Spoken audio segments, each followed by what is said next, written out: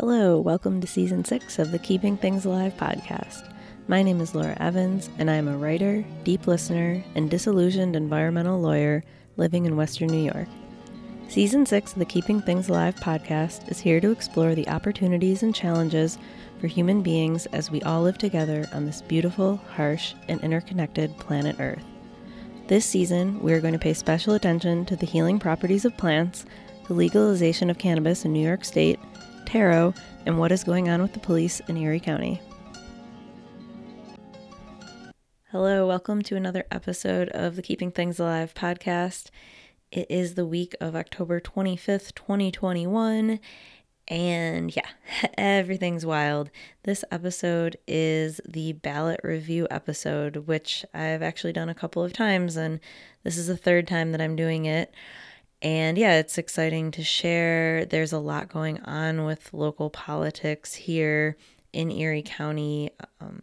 I'm in the city of Buffalo here working, and there's the city of Buffalo mayor's race, which has made all kinds of news on many levels. And locally here, it's been really intense and exhausting and exciting. And so yeah, here's this podcast episode about it. I just want to say, I am really proud that this has made it this far. I think this podcast has turned into one of the longest projects of my life. And I know I've said this before, but I definitely have seasons to thank for that. I think if I didn't take a break, I would have stopped a long time ago. Having the rhythm of seasons has been really helpful. I kind of took some notes, I guess. I've also been avoiding sugar since 2014. So that has also been a habit that's really changed my life. And yeah, making this podcast is a journey.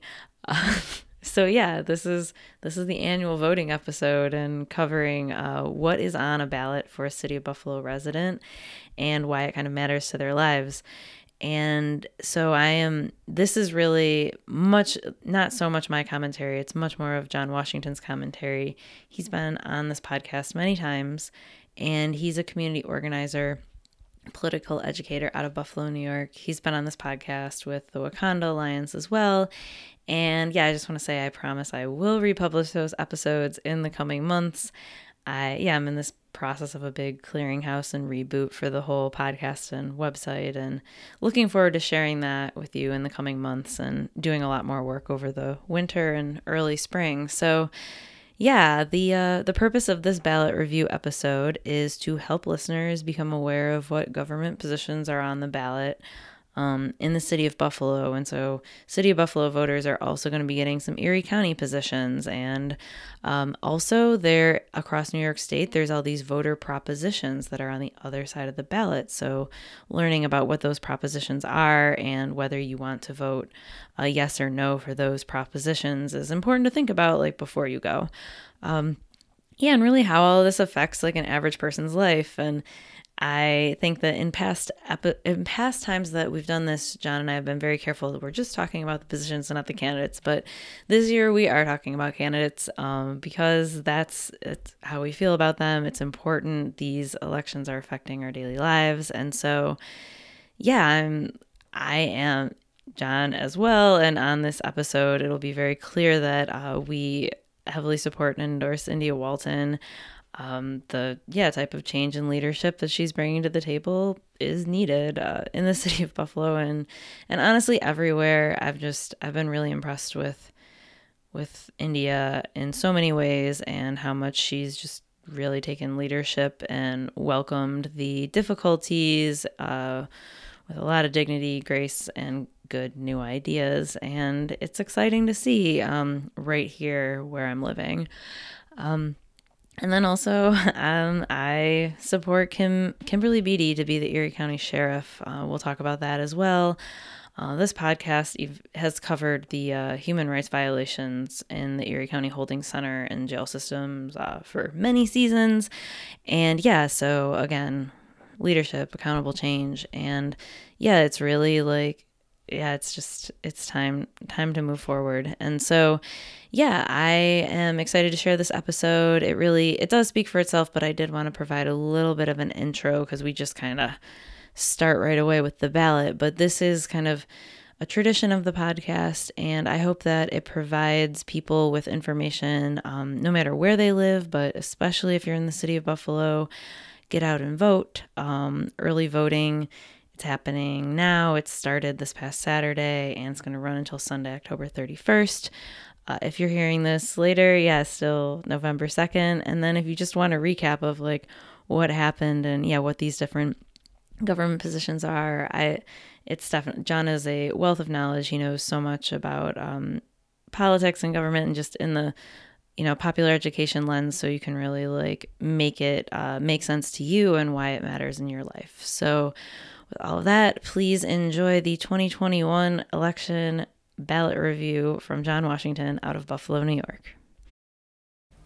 Hi, John. Hi, Laura. How are you doing today?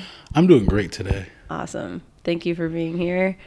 All right, so we're doing another ballot review. It's 2021 and it's October, so next month is the election, and I think this is the third year we're doing this.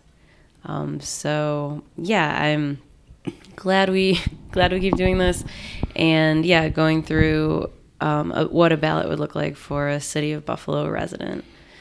Is there anything else you want to say about like what we're up to with this? No, I just appreciate the space to talk about this, and want to remind folks that there is an election every year.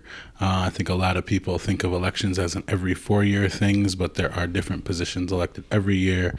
Elections are important every year, and every year in between presidential elections sets the infrastructure, the gerrymandering so much up for what happens in presidential elections. So it's important to vote every year, even if you look at a ballot and you see the same names and no choices. The lines and so much of it and the numbers really do have an impact overall on how the next election will look. Yeah, thank you for that. It's interesting because I think for season 2 of this podcast, it was like this election cycle. So we're in the city of Buffalo. It's a mayor's race. It's a county sheriff's race. And that's exactly, where I kind of started with this. So can you talk about the city of Buffalo a little bit? Just kind of like put it into perspective for maybe people who don't live here and even people who are new to the area. What the city's like? Just some statistics about it. Sure. So the city of Buffalo is the third poorest, and depending upon the metrics you use, the 4th or 6th most segregated city in the country.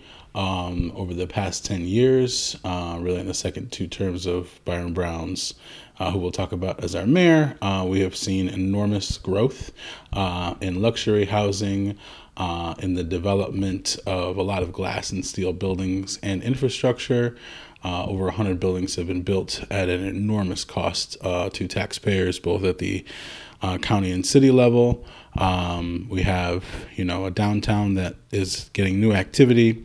West Side is seeing a lot of new activity with restaurants, small businesses, much of it not, I think, authentic to the community that lives there, and a lot of gentrification, but a West Side that has what I call segregated diversity. So the 14213 is the most diverse zip code in New York State. And we're seeing more diversity on the east side and other poorer areas of Buffalo, but ultimately most of it is still concentrated on the west side. I think North Buffalo and this kind of like Elmwood, Delaware corridor, still extreme reflection of just white wealth and how the initial infrastructure of the city still remains. And then the east side, or East Buffalo, some like to call it, is actually physically 2/3 of the city. So I really don't like that framing. Depending upon the metrics you look at, is either 92% or 85% black. And it is a ghetto, and ghetto is not a just nickname for bad neighborhoods. It is a political term that is part of a system of apartheid. And so statistically, you can look at everything from cancer, food deserts. The east side is deeply divested from place, but neighborhoods like the Fruit Belt, Broadway, Fillmore, University District are now starting to see, much, much more investment in this turning around phase of gentrification, as they frame it. And, the number one employer in Buffalo is the University of Buffalo and Delaware North.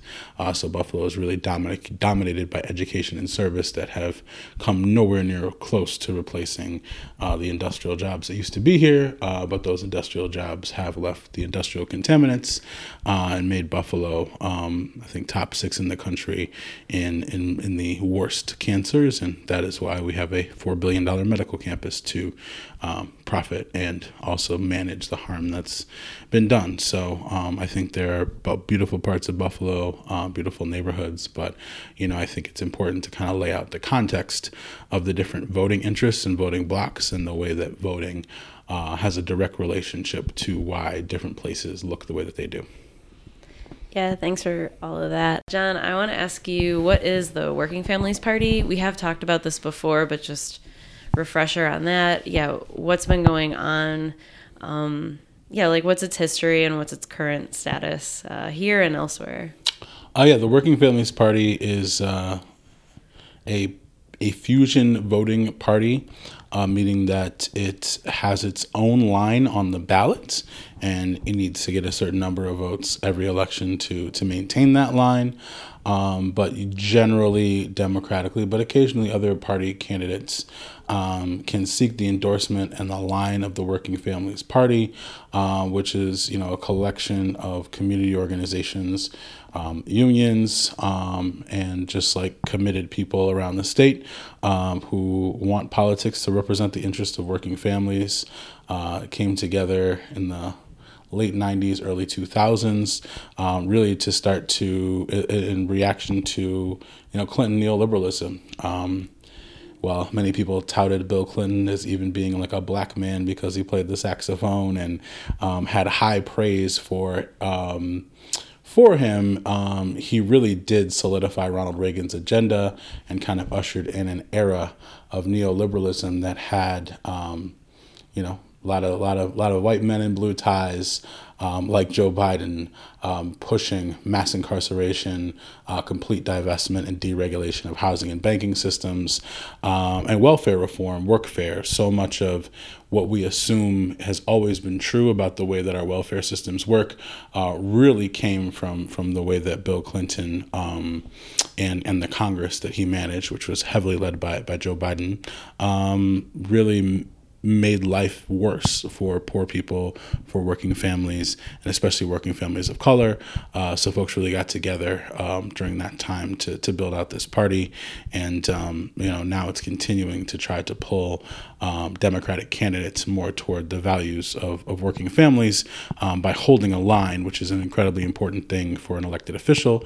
As you can see when you look at a ballot, having your name show up twice is just psychologically that much more opportunity that someone will vote for you. And as much as we are beautifully powerful and intelligent beings, we also respond, and our brains are designed to react to what's presented to us. And right. So it is proven in many studies that, the more times your name is on the ballot, the more opportunities people have to vote for you, the more likely people are to vote for you. And so we're really working to build the power of that party to continue to pull the Democratic Party to the left, and not just to the left like theoretically, but to invest in the issues, the policies, and hold elected officials accountable to the policies that actually support working families in New York State. Thank you.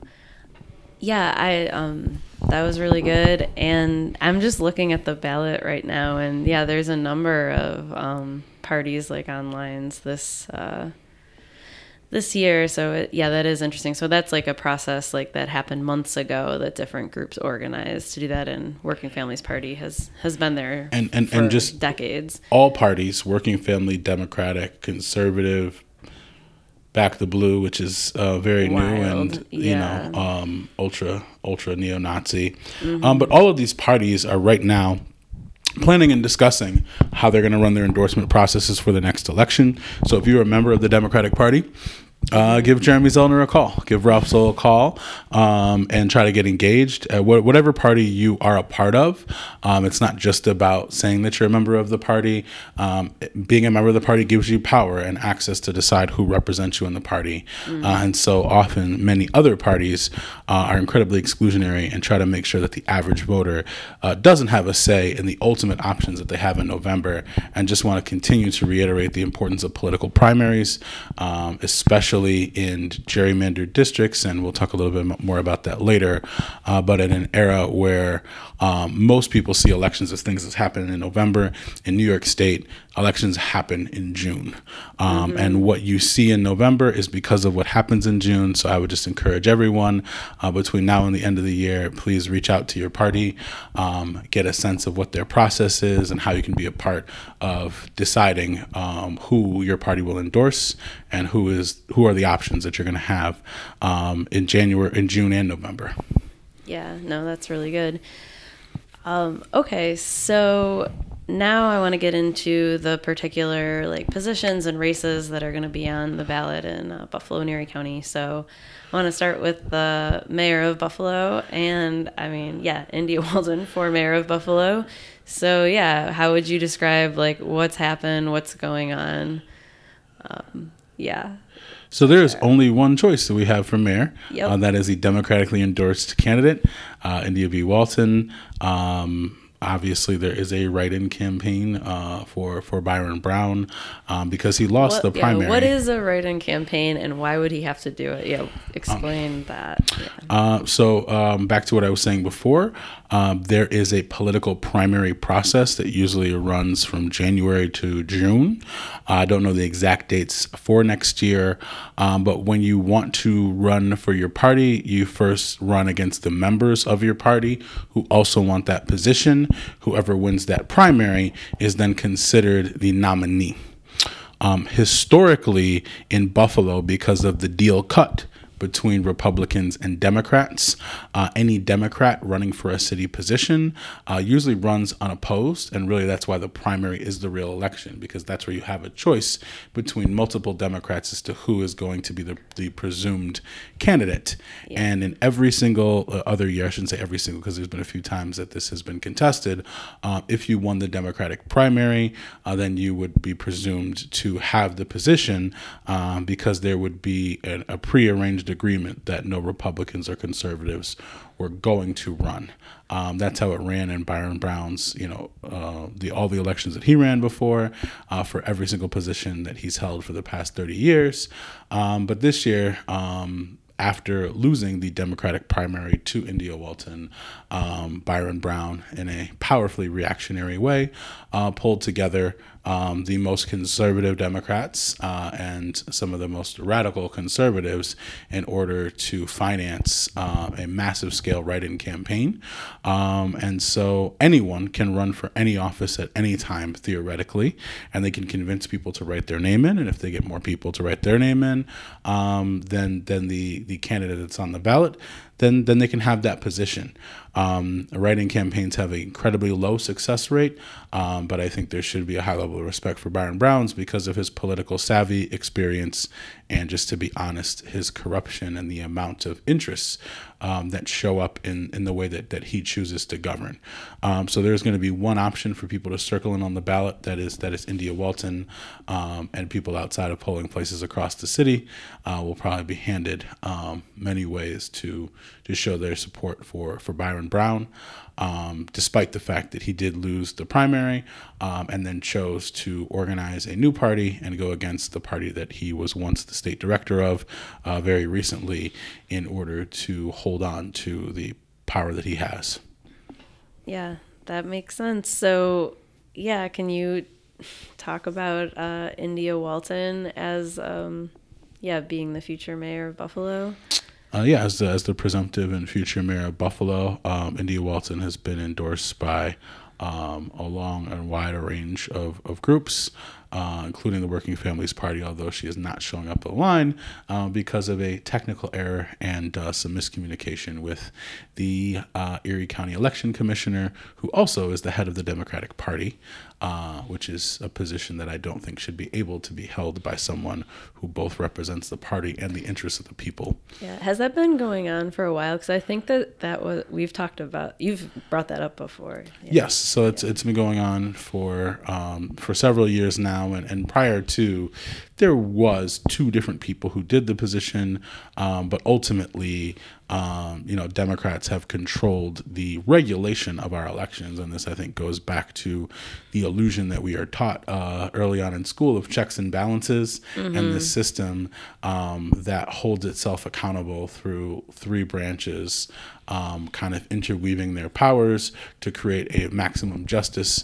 Really what it does is create maximum bureaucracy, and powerful people all have an interest in working together to make elections inaccessible to other people. And so I think one of the strategies has been actually to get less people to vote, because the less people that vote, the more that you can actually control like who the electorate is, who's making these decisions, and to consistently and predictably disengage voters with bad websites, misinformation, people are like, I just have other things to deal with. This is the tradition of poll taxes, and the tradition really from the country's inception. In the first Constitution, it was white, Anglo-Saxon, Protestant, so non-Catholic. If you were Catholic, you couldn't vote, and if you didn't have a deed to property, you couldn't vote.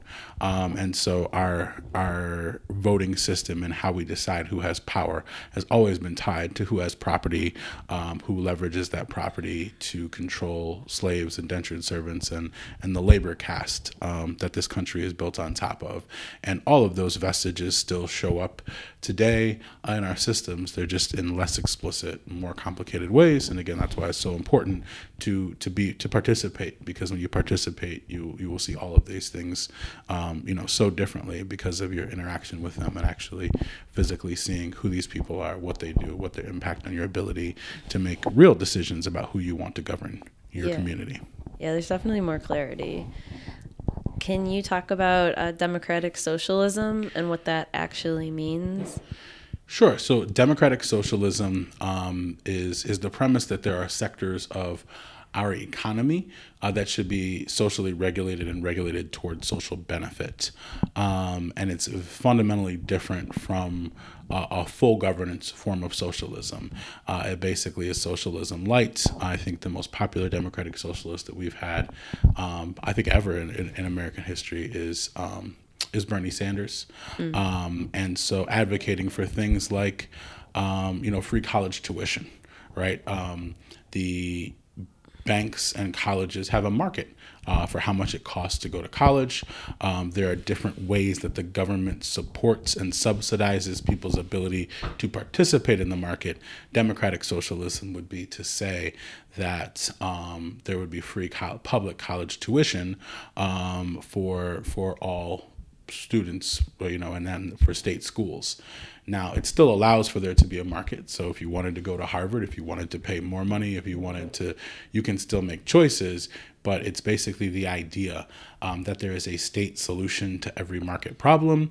But it also does, unlike socialism and communism, allow the market to still exist and remain, and just changes the government's relationship to how it's regulated, and make sure that people have an option within the market that is funded by the government and managed by the government. And so I think across the country, Democratic Socialists of America, which has really been spurred by Bernie Sanders and the political movements that we've had, really starting with the anti-war and anti-globalization movement of the late 90s, and then moving into Occupy, Black Lives Matter, and a lot of the more popular movements that have been happening have really started to establish that we do need democratic socialism in the United States of America. And then if you look at Europe, pretty much every single country in Europe operationalizes a form of democratic socialism. I think the Nordic countries, Sweden and Norway, probably do that the most. Then you have more like even in even, Britain, England, France, Germany, have all come to an agreement that there are parts of the economy that need to be socialized in order to meet human needs and avoid economic catastrophes. Yeah, no, that makes sense. And yeah, it definitely, there is a lot of it already in our society. It's just not always, public schools, right? And like, I don't know, just different. Yeah, Like, I mean, examples I think of, and I think governments are inherently socialist. Governments are admitting that like every individual human being cannot manage all of the systems necessary to support a society. Right. So I wouldn't say like roads are socialism, but all government in some way admits that we need to pool resources and coordinate in order to create an infrastructure that allows for society. I think capitalism is about doing that in a way that allows for the most benefit or exploitation, depending upon how you put it, to go to corporations, and the theory that trickles down ultimately to workers and regular people. And democratic socialism admits that doesn't happen when it comes to healthcare, education, and all those things. So if you've ever gone to a public school, if you've been to a hospital, all of these things are representations of the idea of socialism, that there are certain parts of our economy, certain parts of the way that the government works, that ultimately should be separated from profit. I think that in America, because of the brutality of McCarthyism and the reaction to FDR, who, there's lots of arguments about what to frame FDR as, but he, along with, Congress, really brought forth a New Deal, right?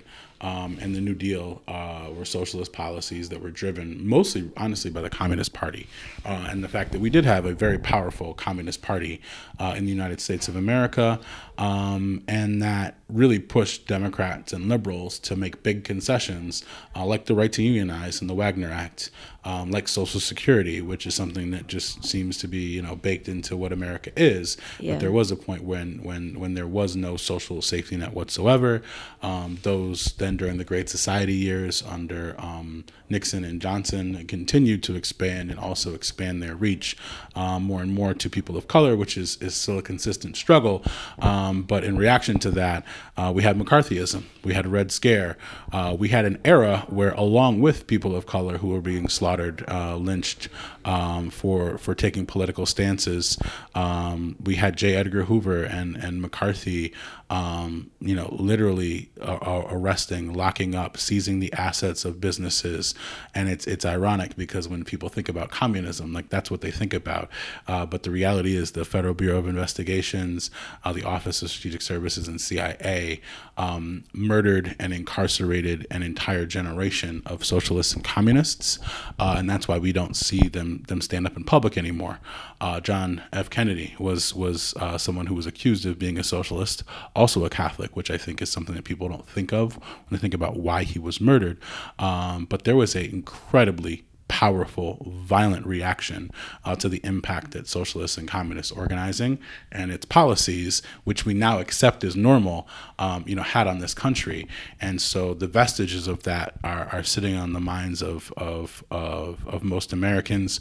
Most of us are trained that socialist countries, communist countries, have worse outcomes, have less freedom. When we are the country that incarcerates the most people, we are the least, free country on earth when it comes to population. And so I think it's just important that when we talk about socialism, people do their research, understand what it actually means materially, what it could mean for the city of Buffalo, and not fall into the legacy of fear that was created by a few white men who were allowed to really destroy socialist movements in America. Yeah, thanks. It reminded me of, I've seen on Reddit a couple of times, like, people, just like responding to news articles about like Germany taking away pandemic benefits for people that weren't getting vaccinated. And there's all these responses from Americans like, wait, you were getting COVID benefits this whole time? Like literally, like other countries are getting paid every single month just to quarantine so that they can like control their public health outcomes. And it was just very interesting, like just how much. And then when you think about like maternity, paternity leave, healthcare, all of that stuff, like a lot of places have all those support systems and we don't. And it shows in the amount of Yeah. violence that happens in this country. Yeah. So anything else you want to say about India Walton and the Mayor of Buffalo campaign? I just want to say that, I met India Walton as an organizer on the Fruit Belt Community Land Trust campaign. And I have seen very few people in my life and career who have been as clear and driven and able to consistently meet and exceed the expectations of the challenges that are presented in solving community problems. Yeah, I would agree with you. I met her a number of years ago as a trainer for Movement Generation. And yeah, to watch even in the past couple of months, just the way that, she's showing up and engaging with people and just really meeting the challenges is really inspiring. So, yeah. Yeah. All right, so now the Erie County Sheriff, this is another 4-year position, so it's been Tim Howard for a long time, and he's not running for sheriff. He's running for town supervisor of the town of Wales, I believe. So, there's a new sheriff's race, and what is going on with that one? So, first, I think the Erie County Sheriff controls our jail systems. Right, yeah. And there's a really big conversation going on now about what the future of our jails look like. There are some folks who want to close down the Erie County Holding Center and move all those folks for Alden. There are some folks who want to close down Alden Correctional and other correctional facilities in Erie County and concentrate them downtown. But especially during COVID, and Miles Carter did an amazing job of highlighting this in his campaign and his run in the primary, that there is an enormous and exorbitant amount of overstaffing and money spent on jails that, especially during COVID, just should not be full of folks. Over the course of this past year, we've done several actions at the jails, and in all of them, people are literally yelling through the vents that they are not being fed, that they're being beaten, that they're being raped, that they're being coerced into accepting plea deals. And to me, the relationship, especially to city government, is that, and Buffalo policing is that, mass incarceration puts Black and brown bodies into the prison system. And in this part of the system, they are not convicted. And so anybody who's been in the holding center knows that if you've been in there for more than a night, you will do pretty much anything to get out of there, including accepting plea deals in our 96% plea deal system that mass incarcerates people who often did absolutely nothing other than get someone to call the cops on them because they didn't like something they were doing, or to piss off a cop who was put in position to harass and arrest them. I think now the death toll is 31 people have died. 31 people who were arrested, charged with the crime, but never convicted, never saw their day in court, or may have had an arraignment, but not a full trial or even the opportunity to confess or cut a deal. Their lives have been ended by neglect, by the brutality of the space. And so, this isn't just about electing a person in a position who's going to push paper. This person is going to set the tone and have to negotiate with really what I believe are modern day concentration camps. And so I think that this is an incredibly important election, as it was last year. And the candidates, really there's Kim Beatty, who is the Democratic endorsed candidate, Working Families supported candidate. And while she was a Buffalo police officer for quite some time, and I have some deep problems and reservations with anyone who's been a part of the Buffalo Police Department and their gross record of brutality and just mass incarceration. On the other side, we have John Garcia, Karen Healy Case, and Tom or Ted Denoto, who all not only refuse to question, but double down on the need for a carceral system that does otherworldly harm to black and brown bodies and concentrates political power in rural areas. And so, what the sheriff does is they manage the safety, right? And actually the job description is intended to be about safety.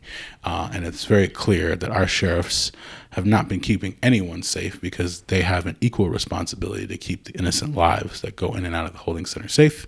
They've not done that. And it's my hope that Kim Beatty is successful, and that hopefully she forgets all of those things that she learned being a Buffalo police officer, and is able to really have the power to build some of the systems that were heavily supported by a lot of people in our community during the primary when Miles Carter was running. Yeah, that's all really. Yeah, that's right.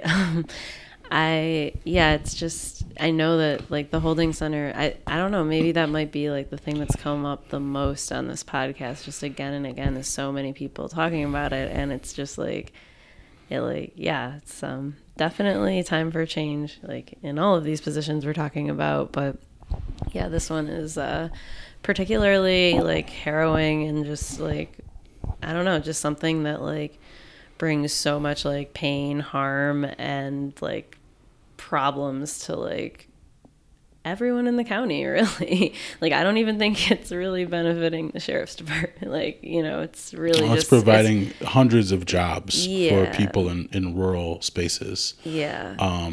And those are politically important, right? Yeah. And those are the highest paying jobs in poor white rural communities. Mm-hmm. And there was a deal cut a long time ago that housing and managing black bodies is the root of policing, and that is the same today. And we'll talk about that more when we talk about the proposals on the back and some of the ways that they can change how that looks.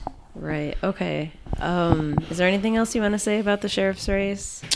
Also that regardless of who wins, accountability is still necessary. The sheriff's department has been under federal investigation for the past 20 years. The investigations continue to pile on, but little to no action has been taken on these investigations. And I personally believe that these murderers need to be in the very jail that they are managing. Agreed. All right, so let's move on to other important elections that are on the ballot. So we've got the county legislature, the county comptroller, city court judge, and New York Supreme Court justice. So can you start with the legislature? County legislature is super important. Our county and the comptroller is in control and managing the resources, basically the accountant for the county. I think the county is now, and I couldn't calculate it with COVID relief funds, but it's the last thing I looked, it was like $1.3 billion budget that the county manages, and the county legislatures are the board that hold the county executive accountable and responsible to representing their districts. This is another big urban, suburban, rural divide. And so on my ballot, we have the opportunity to vote for April Baskin. Other folks will have the opportunity to vote for Howard Johnson. Unfortunately, there were some really amazing candidates that did not win their primary races, but I really do believe pushed these candidates to copy or adopt many of the things that they want to do, and I think that accountability work needs to continue. I think April Baskin has been more active than many other county legislatures in attempting to address the holding center, although there I think is still a lot more that can be done. And she's been endorsed by the Democrats and has the Working Families Party line. And then, depending upon where you live, you'll see a range of names up for this position, blanking on all the folks who are running at the moment. But these are the folks who set the agenda for the county, who make up the county rules and legislation, and also who are deciding, how the county COVID funds are distributed. And then the county comptroller, manages that budget, makes some budgetary decisions, and has some discretionary decisions that they can make about the budget. It is a very important position. I look at this a lot because Most of that $1.3 billion is held in M&T Bank, and who we bank with is incredibly important to the kind of decisions that banks make about how our communities are run. So Kevin Hardwick and Lynn Dixon are both running. I think that, Lynn, both of them have been on the county legislature for years at a time before. Both very experienced. I got to say, not super excited about either of them, and it's not an exciting position, but an important one. And Kevin Hardwick does have the endorsement of the Working Families Party. There also is a Libertarian candidate, Dwayne Whitmer, who I will admit I don't really know much about. But I think when we talk about budgeting, especially, there's much criticism of the way that the county handled COVID, of the overtime that it paid to many of its employees. It was seen, as part of machine politics to reward certain nurses, certain unions, certain political positions were put in place to deal with COVID. And so I think that an audit of the county's finances and how they're used is also important, because while a lot of corruption has been exposed in the mayor's race, there's also an enormous amount of corruption at the county level in every political system, and it's the comptroller and the legislature's job to figure out how to make all of those resources work best for the county, and also to be an accountability mechanism for the sheriff. Yeah, that all makes sense.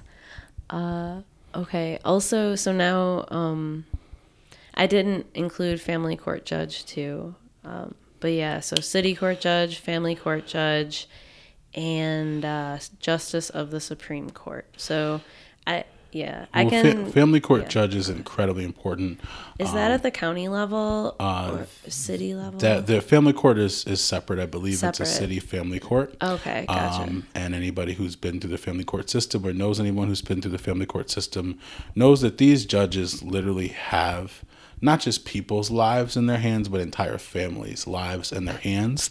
And the decisions that they make, define the future of our city as much as anyone at the Board of Education does, because what is going on in children's and families' lives will affect them forever. And so, sadly, we have one option right now that has been endorsed on every line. And again, I want people to look at that and really get in your parties, get involved, whatever party you're in, whatever political beliefs that you have.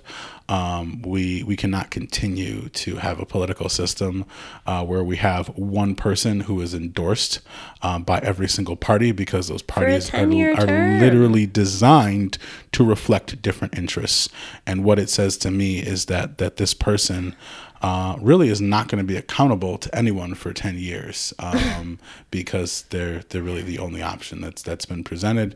And so I hope that Sharon Lovallo has the soul of our community and the best interests of children at heart, and is able to do that job well.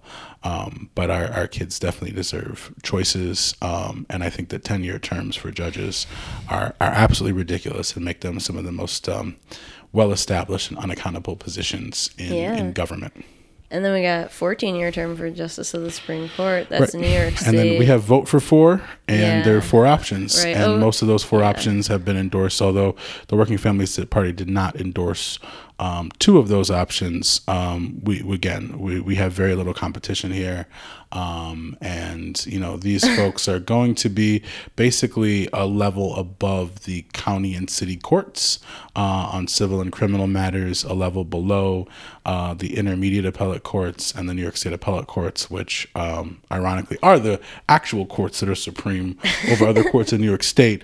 But just to say, for 14 years, these are the folks who are going to decide whether or not what you think may have been wrong about what was handled at your lower courts, and if that can really make it up the chain.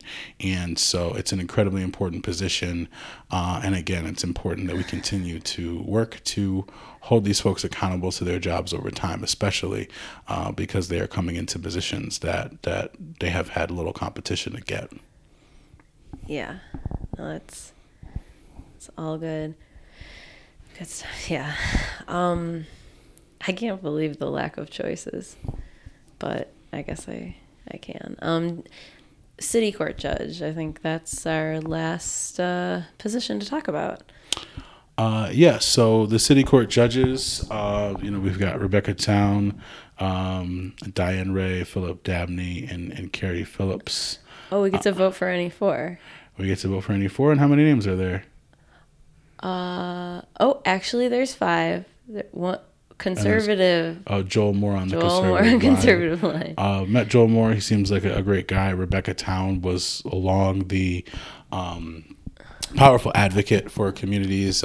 She did the public defenders and was really incredibly active in identifying issues in the community, validating them as a public defender, and doing work at every level beyond her job to make sure that people's best interests were represented as best she could. So I do think that I hope and to see her as a judge. I know that there are many people in our community who support Philip Dabney. There are also many who see him as part of a politically corrupt system and have had extreme personal issue with the decisions he's made over Black lives.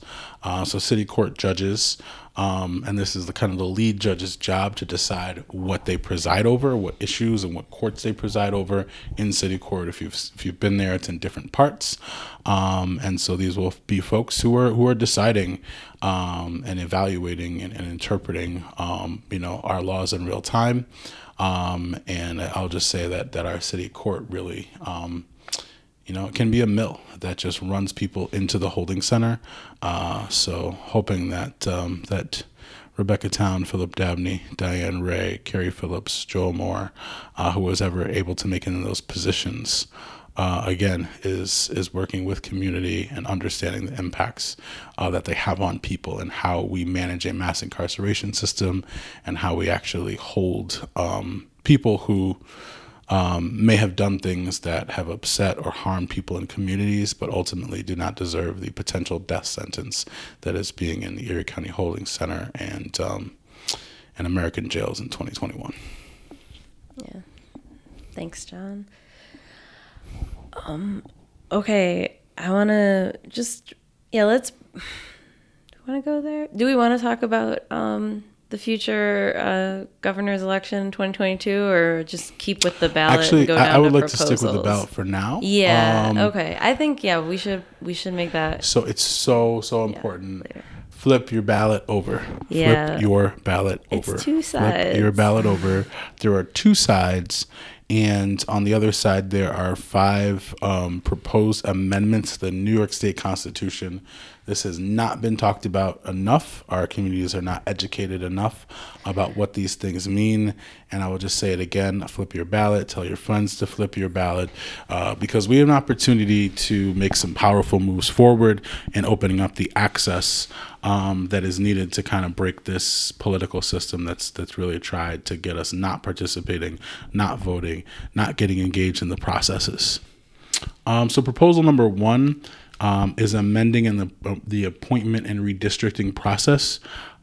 So one, before there was a general consensus that there should be like 50 to 60 senators in the state Senate. This will freeze it at 63, which is an important number because there are moments where we've had an even number of senators. It will also amend the process for counting the state's population and delete certain provisions that violate the U.S. Constitution.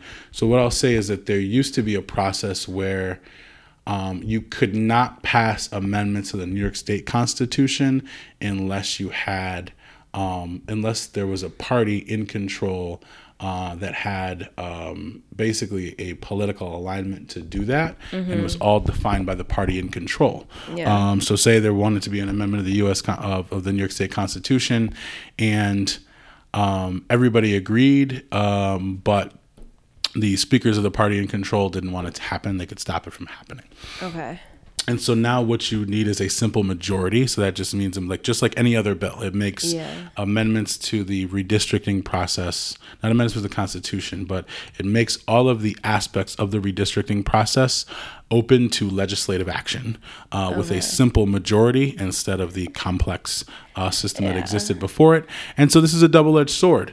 It makes it easier for us to change election law. Which is a double-edged sword, because we've had powerful people changing our election laws when they wanted to for a long time, and I think now it allows for populist movements to be able to push for those.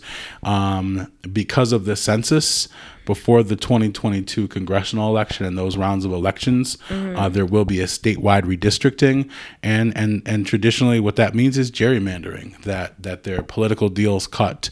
If you look at the districts of Buffalo Common Council, if you look at the election districts, all of the lines are drawn around population and political power. And so when populations change and voting changes, elected officials collectively redraw the lines and cut deals around how to stay in power. And so this will open that process up. And I think combined with the other things like eliminating the 10-day advance voter registration requirement, which basically means that you can now, after this is passed, you will be able to same day register to vote and vote. We have the capacity technologically. There's no reason that someone should have to wait 10 days, and that the voting system that we have. So there has been massive shifts since 2017 in how easy and accessible voting is.